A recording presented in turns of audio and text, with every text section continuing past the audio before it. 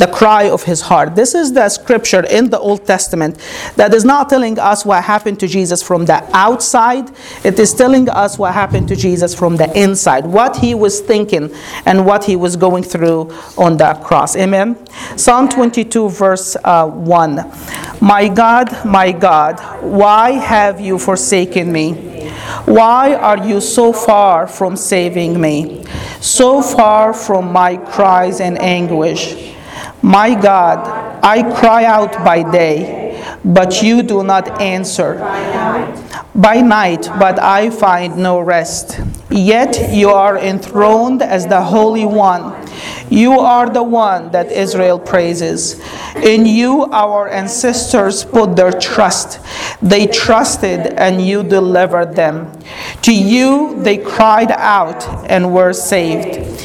In you they trusted and were not put to shame. But I am a worm and not a man, scorned by everyone, despised by the people. All who see me mock me. They hurl insults, shaking their heads. He trusts in the Lord, they say. Let the Lord rescue him. Let him deliver him, since he delights in him. Yet you brought me out of the womb. You made me trust in you, even at my mother's breast. From birth I was cast on you.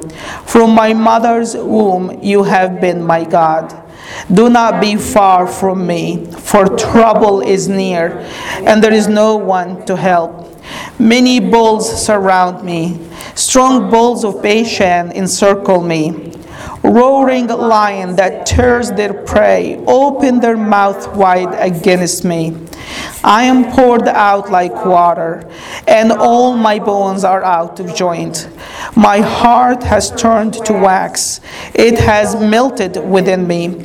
My strength is dried up like a potsherd, and my tongue sticks to the roof of my mouth. You lay me in the dust of the earth. Dogs surround me. A pack of villains circled me. They pierced my hand and my feet. All my bones are on display. People stare and gloat over me. They divide my clothes among them and cast lots for my garments. But you, O Lord, do not be far from me. You are my strength. Come quickly to help me. Deliver me from the sword, my precious life from the power of the dogs. Rescue me from the mouth of the lions. Save me from the horns of the wild oxen. I will declare your name to my people. In the assembly I will praise you. You who praise him. All you descendants of Jacob, honor him. Revere him. All you descendants of Israel. He has not despised or scorned the suffering of the afflicted one. He has not hidden his face from him, but has listened to his cry for help. From you comes the theme of my praise in the great assembly. Before those who fear you, I will fulfill my vows. The poor will eat and be satisfied. Those who seek the Lord will praise him. May hearts and the ends of the earth will remember and turn to the Lord, and all the families of the nation will bow down before him. For dominion belongs to the Lord, and he rules over the nations. All the rich of the earth will feast and worship. All who go down to the dust will kneel before him, those who cannot keep themselves alive. Posterity will serve him. Future generation will told about the Lord. They will proclaim his righteousness, declaring to a people yet unborn, he has done it. Amen. You can be seated. So today we continue our study in Shadows of Golgotha, pictures of the cross in the Old Testament. And today is week number 3 in our study of Psalm 22. We said that this psalm pretty much highlights Christ and Him crucified in 3 different manners. The first one is Christ, the forsaken one, if you still remember. And that was verse 1 to 5. And then we see Christ, the suffering one, and that's verse 6 to 21. And then finally we see Christ, the triumphant, the victorious one, and that's verses 21 to 31, or pretty much the last part of the psalm. Last week we started talking about Christ the suffering one. And if you remember, we said that there will be 7 points that we highlight in the description of the suffering that Jesus has gone through on the cross. And that's pretty much the analysis of verses 6 to 21. And again, as we read that psalm, I want to remind us, you can see that this is a prayer of somebody who's pouring his heart out before the Lord. You can sense the agony and the pain that he's going through. So I'm not trying to make it a systemic analysis or anything like that. I'm not taking that away. I'm just thinking these 7 points can help us take a glimpse and even a deeper look in what Jesus has gone through on the cross. We said that Jesus in these verses talked about his overall condition. And he said, describing that in verse 6, I am a worm and not a man. And then in verse 14, he said, I am being poured out like water. We spoke about that last week. His overall condition on the cross. How Jesus was made a whole lot lower than even the criminals that were crucified next to him. And how he was poured out like water with absolute no resistance to those who are just been crucifying, mocking, punishing, and torturing and shaming him. And he was so powerless in front of them, poured out like water. And then also in that psalm we see in between verses 6 to 21 a description of his surroundings. That's verse 6 and 7. We see that he was mocked by all those who were surrounding him, despised by everyone around him. And then in verse 12, 13 and 16 we see a description of those who are surrounding him, and the psalmist is using animals to describe how vicious the people that was around Jesus on the cross. He uses 3 different animals: bulls, lions, and dogs. And then number 3, we see a description of his bones. In verse 14, we see he's saying, all my bones are out of joint. Verse 17, they can count, or they can see all my bones. And then the 4th description is we see about his heart, when he says in verse 14, my heart has turned into wax, it has melted within me. The 5th description is about his mouth and how his tongue has stuck to the roof of his mouth because of the thirst and the dryness of his mouth. The 6th description is about his hand and his feet and how they have pierced his hands and his feet. And the last description is about his clothes, how they have divided his clothes among themselves and have cast lots on his garments. Amen? Again, last week we spoke about his condition. This week we're going to only speak about 3 more descriptions. And then next week we'll wrap up Christ, the suffering one. It was a lot to just cover in 1 week. So we're just going to try to speak about the 3 following things. His surrounding, his bones, and his heart. These are the 3 highlights that we're going to talk about from that psalm today. And next week we're going to close up with his hands, his clothes, and his mouth. Amen? So let's talk about his surrounding. Actually, turn with me back to verse 6 and 7. Let's just highlight a couple of things that Jesus was saying here in these 2 verses.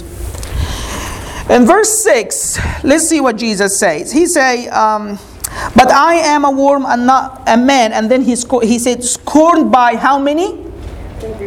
Everyone. Do you see that? Scorned by everyone. Despised by the people. And verse 7, what is the very first word you see there? How many? All who see me mock me. Every single one. Yeah. So the fact is, the psalmist, Jesus or David at that time, led by the Holy Spirit, describing what happened to Jesus on the cross, and he's saying that he was mocked, he was despised by not just few of the people that was surrounding him, but everyone everyone that was surrounding Jesus on the cross mocked him, despised him, and insulted him. Amen? Because his followers ran away. Remember, everybody left him and ran away. And all that is left is just the people that did not like Jesus. And they all insulted him, mocked him, and despised him. Jesus himself prophesied about that even when he was still alive. He said in Luke 18:32 about himself that he will be delivered over to the Gentiles, and they will do what? They will mock him, insult him, and spit on him. So Jesus knew that when he's going to go to that cross, he's going to be mocked, he's going to be despised, he's going to be rejected and ashamed and insulted by every single one that is surrounding him.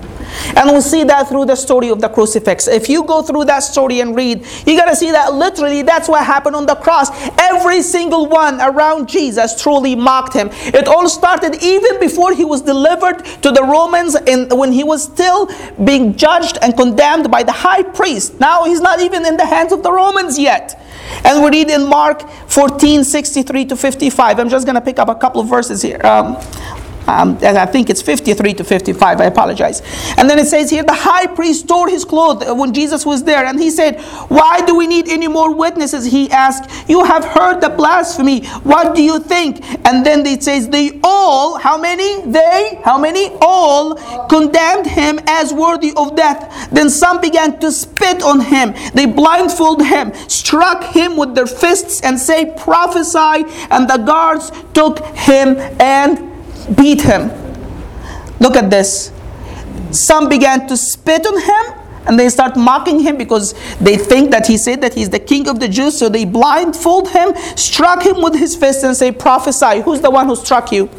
And the guards took him and beat him. Now, in the Middle Eastern culture, to spit on somebody, this is the ultimate, shameful act that you can show someone.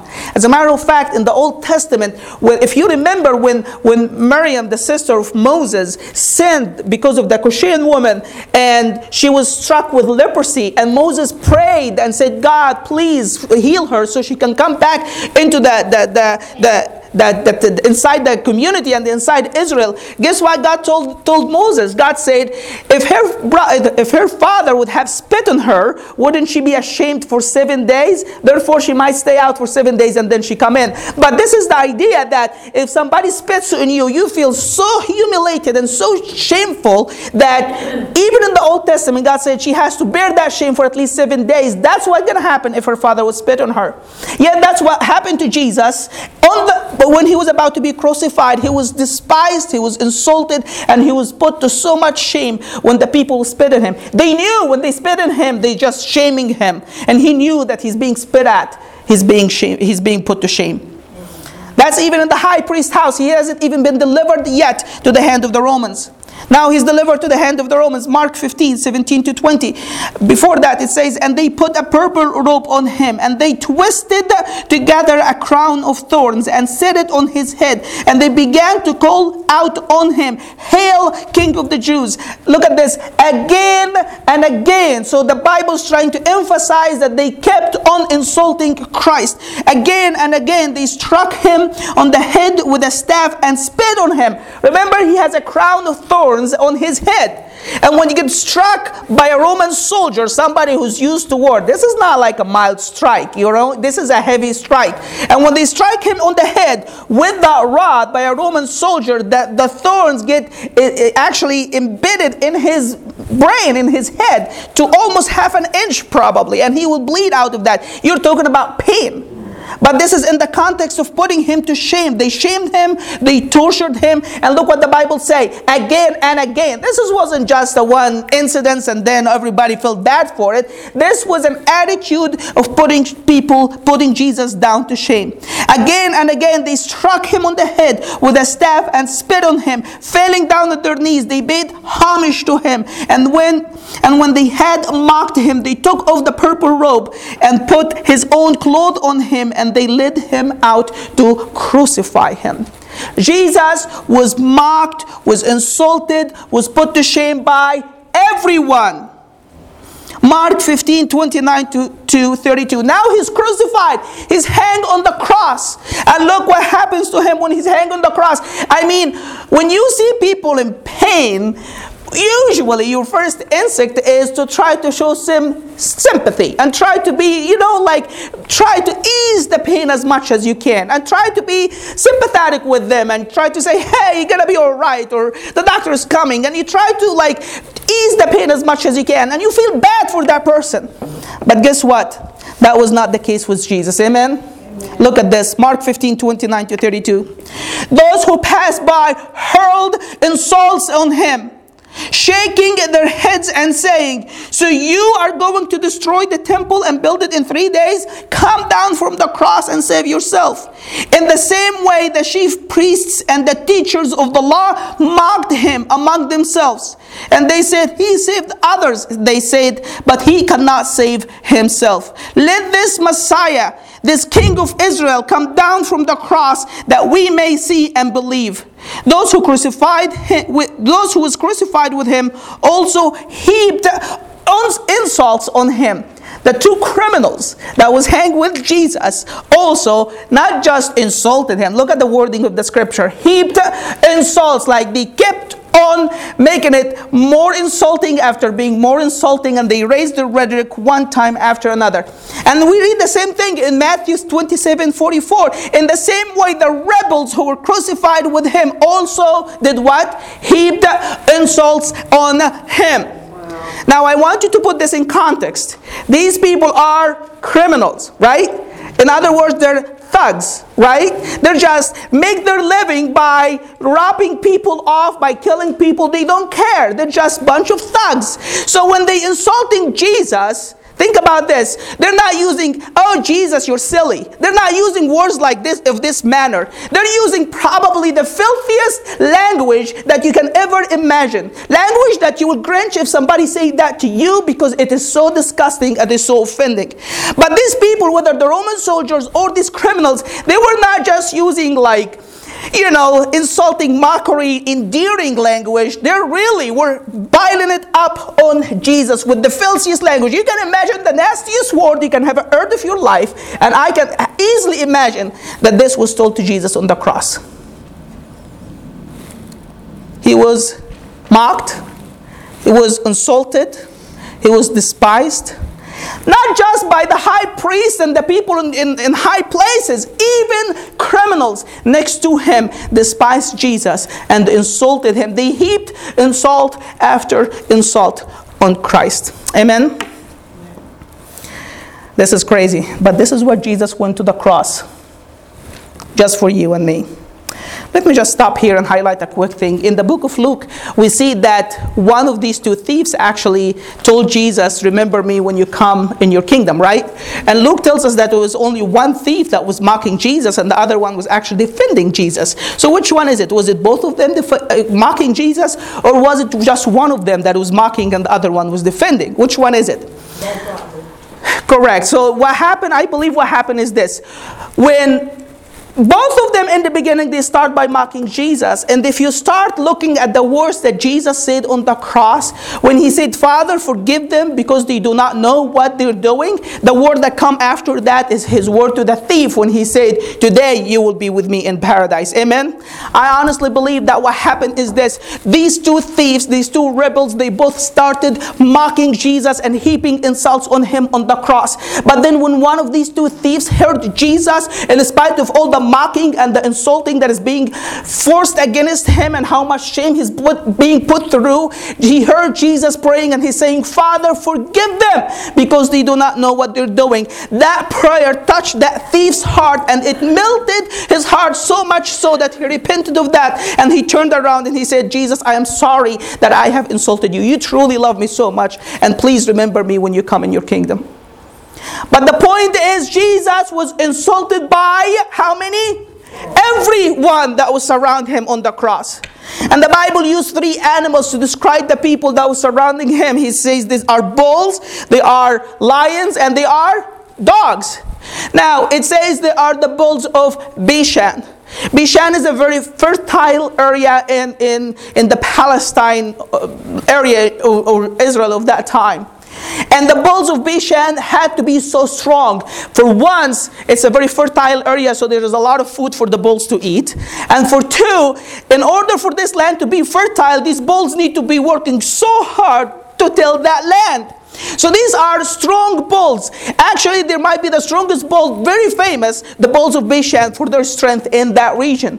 And that's the exact kind that Jesus used here, that David used to describe the Roman soldiers and the people that would surround him. They're so strong and they're so mighty, and they keep on torturing and insulting him. But not only that, they're also like lions. I don't know about you, but if you've seen a lion eating into that prey, they don't usually have a lot of sympathy on that prey. Amen? They just go tear into it as much as they can. And that's in a way what Jesus was saying about the people surrounding him. They have no sympathy. They're just staring into me, just like a lion that is hungry and trying to eat his prey. Amen? And also Jesus described them as dogs. Now, in our Western mindset, we might not understand that. We think dogs like, oh, these cute puppies that we have at home and these nice friendly dogs that we just consider friends and family. But that's not the context when you're talking about the Middle East of that time. There was actually a lot of dogs that was stray in the street. They were not domesticated. They're just wild, vicious animals. And I was thinking about that when I was printing these papers.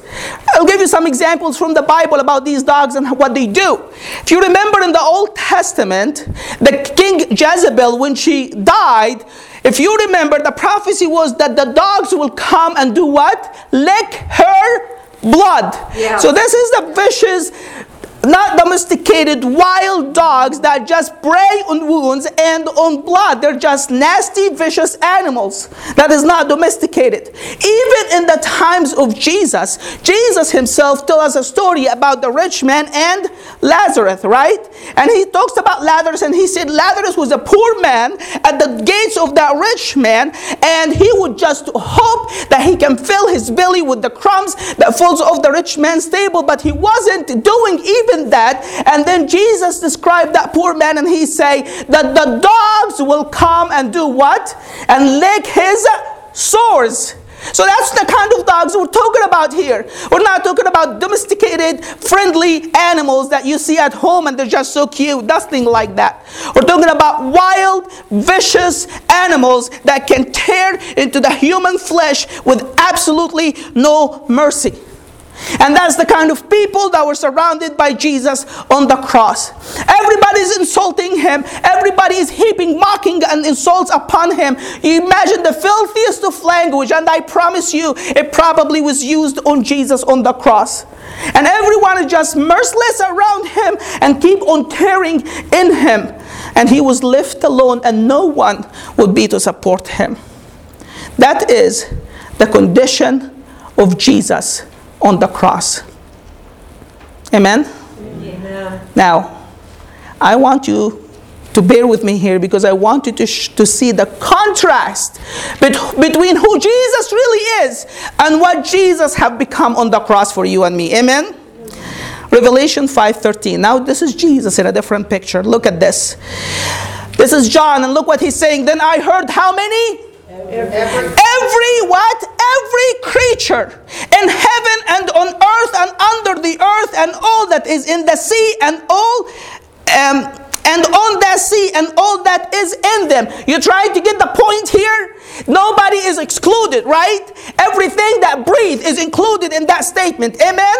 And what do every creature does? They sing and they praise Jesus, and they say to him who sits on the throne, that's the Father, and to who else? And to the Lamb be praise and honor and glory and power forever and forever. Amen? Now that's who Jesus really is before and after the cross. Amen? Every single creature give him equal honor and equal worship, just like they give the Father, right? Yeah. It doesn't say glory and honor be to the one who sits on the throne, right? It says glory and honor and power belongs to the one who sits on the throne, and equally to the Lamb. That's the Lord Jesus, right? Imagine the vast difference between these two pictures. The one who's adorned by everything that has a breath now is being mocked by everyone who surround him, being insulted by everyone who surround him. Amen? Why would he even accept to do that? Is there anybody in the right brain switch places like this? Well, Jesus did. You know why? Because he loves you. And when I say he loves you, I don't mean that as a Christian rhetoric on Sunday morning. I mean he loves you. He chose the cross for you. He chose to be insulted, to leave all that glory, to come down, to go to the cross, to be insulted by every single one that is around him, because he loved you so much and he wanted to provide life for you. He was insulted by everyone who surrounded him. Can I ask you a question this morning? Can I ask you a favor? Would you please not insult him anymore?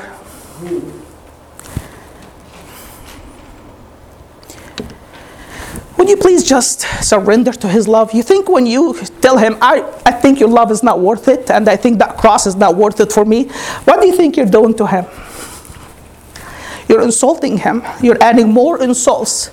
With all the insults that he has taken for you on the cross, today, when you say no to his love and his grace, you're insulting him even more.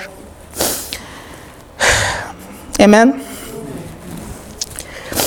All his surrounding. But now let's look at all his bones. And the psalmist used two descriptions here to describe the bones of Christ. It says, all my bones are out of joint. Now, I want to tell you something about what happened to Jesus on the cross. When Jesus took that cross and he carried all the way to Calvary, the way they do the crucifix in that time is that, you probably have seen it in the movies, they lay the one who's to be crucified on the cross and they nail their hands and their feet to that wood cross, and then they have a hole. They have a hole where they can lift the cross and put the cross with the one being crucified on it into that hole, right? And what happens is, because the hands and the feet of the one who's crucified is fixed to a certain place, and then that cross moves and that cross just go to that hole, and all the weight of the cross just shakes back and forth, that literally the bones literally goes out of joint. So when Jesus said that my bones are out of joint, he's not talking figuratively about him going through some sort of pain on the cross. He's talking literally about what happened to him on the cross. His bones literally went out of joint on the cross when he was crucified. Amen? Yes. And he said, and I can count all my bones. The idea here is his bones are so, his flesh is so disfigured, his muscles are so torn that you can actually see through every single bone that he has. You can count all of them. This is as close of a description to death as it can ever be. And that's what Jesus said happened to him on the cross. He said, I can count all my bones because of all the torture and the beating that he took. Amen? But now let's look at the last part here for today, which is his heart. Jesus said in verse 14, my heart has turned into wax, and it has melted within me. Talked with you guys about this before. What melts the wax? It is fire, right? It is fire that melts the wax. And I believe that in the light of Jesus experiencing the fire and the wrath of God because of your sin and my sin, because of when the fire of the judgment of God fallen on Christ during that 3 dark hours, that is literally what happened to Jesus on the cross. His heart melted because of the fire and the wrath of God that has fallen on him. Amen? Amen? Amen? Let me ask you a question. What is the number one torturing item that's going to be in hell? It is fire, right? That is if there's no fire in hell, it won't be so bad, right? The one thing that makes hell so awful is that fire. And guess what? That very fire that you and I rightly deserve because we have sinned against a holy and a righteous God, this very fire Jesus has stuck in your behalf on the cross. Amen? The very judgment of God that will fall on you and me one day because of our sins, well, it doesn't have to happen anymore because Jesus has taken it upon himself, and he can be your shield today from the wrath of God if you just can give him a chance. He went through the fire of the judgment and the wrath of God on the cross. We've seen this throughout the Old Testament, that the sacrificial lamb, the substitute, has to go through fire. We started from Exodus 12 when we talked about the lamb of the Passover. And how is this lamb supposed to be eaten? It is roasted with the fire. We see the burnt offering, which is a type of the cross of Christ. And this burnt offering, from its very name, what happens to it? It is burned with the fire. We see that the sin offering, which represents Jesus on the cross, also has to be taken outside the camp, because the camp is too holy for it, and it is burned with the fire. So fire is a constant theme that we read about in the Old Testament, that the sacrificial lamb, the substitute, has to go through fire. And guess what? That's what happened to Jesus as our substitute on the cross. He endured the fire and the judgment and the wrath of God for you and for me. Let's look at these two last scriptures here.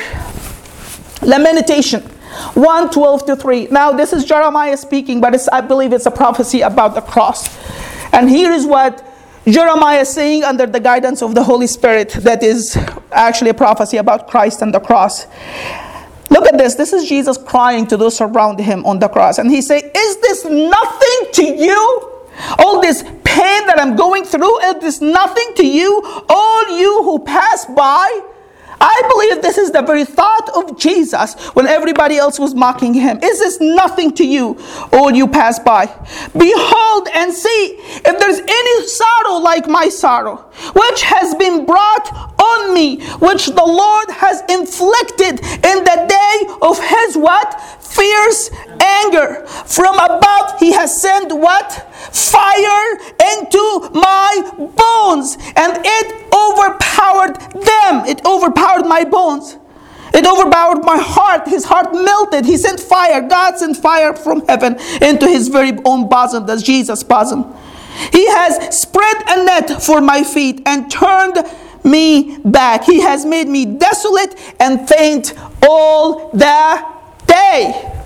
And Jesus say, have you ever seen anything like this? Is this nothing to you? This strange, unique situation in the history of humanity that will never happen again, that the Father will turn his face away from the Son, and instead of even just leave him alone, he sent down from heaven his own fire, his own judgment over your sin and my sin, and it goes through the bones and the heart of Christ as our substitute, and his very own heart melts like wax, and his bone is being overwhelmed by the judgment and the wrath of God.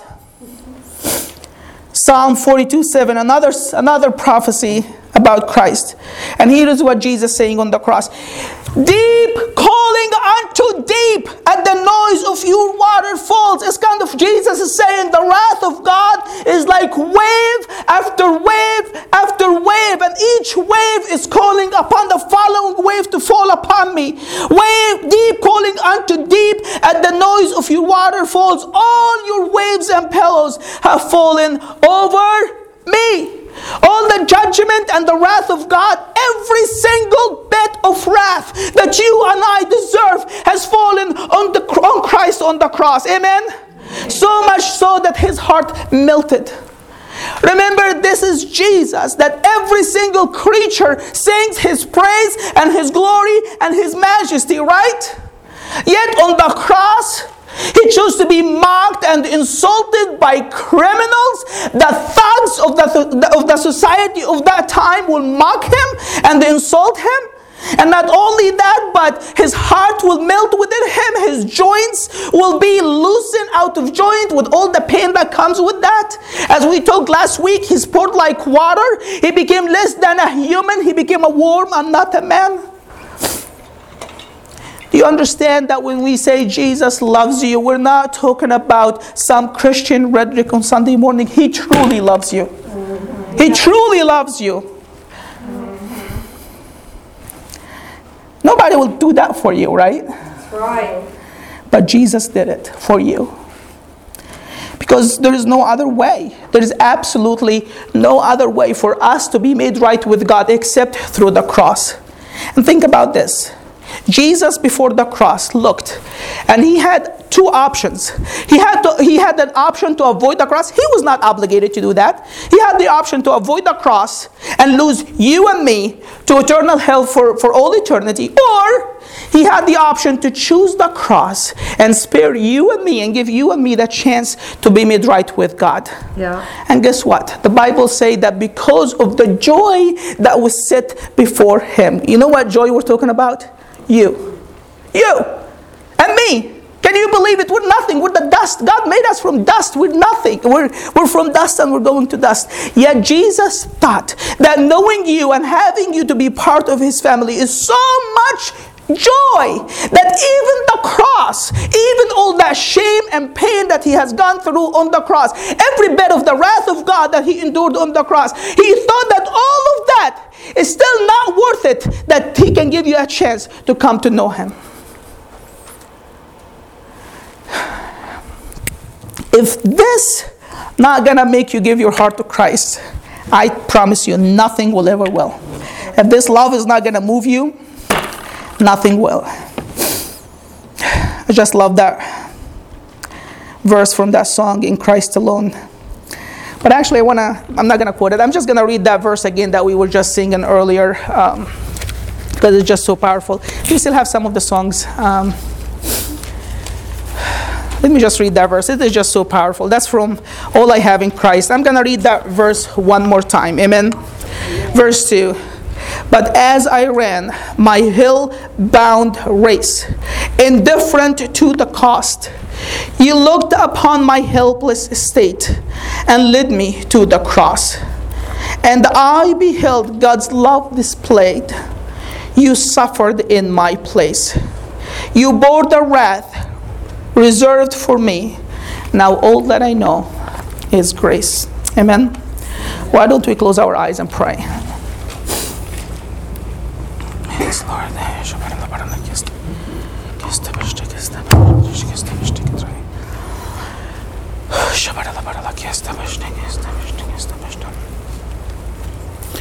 Yes, Lord. Yes, Lord. Yes, Lord.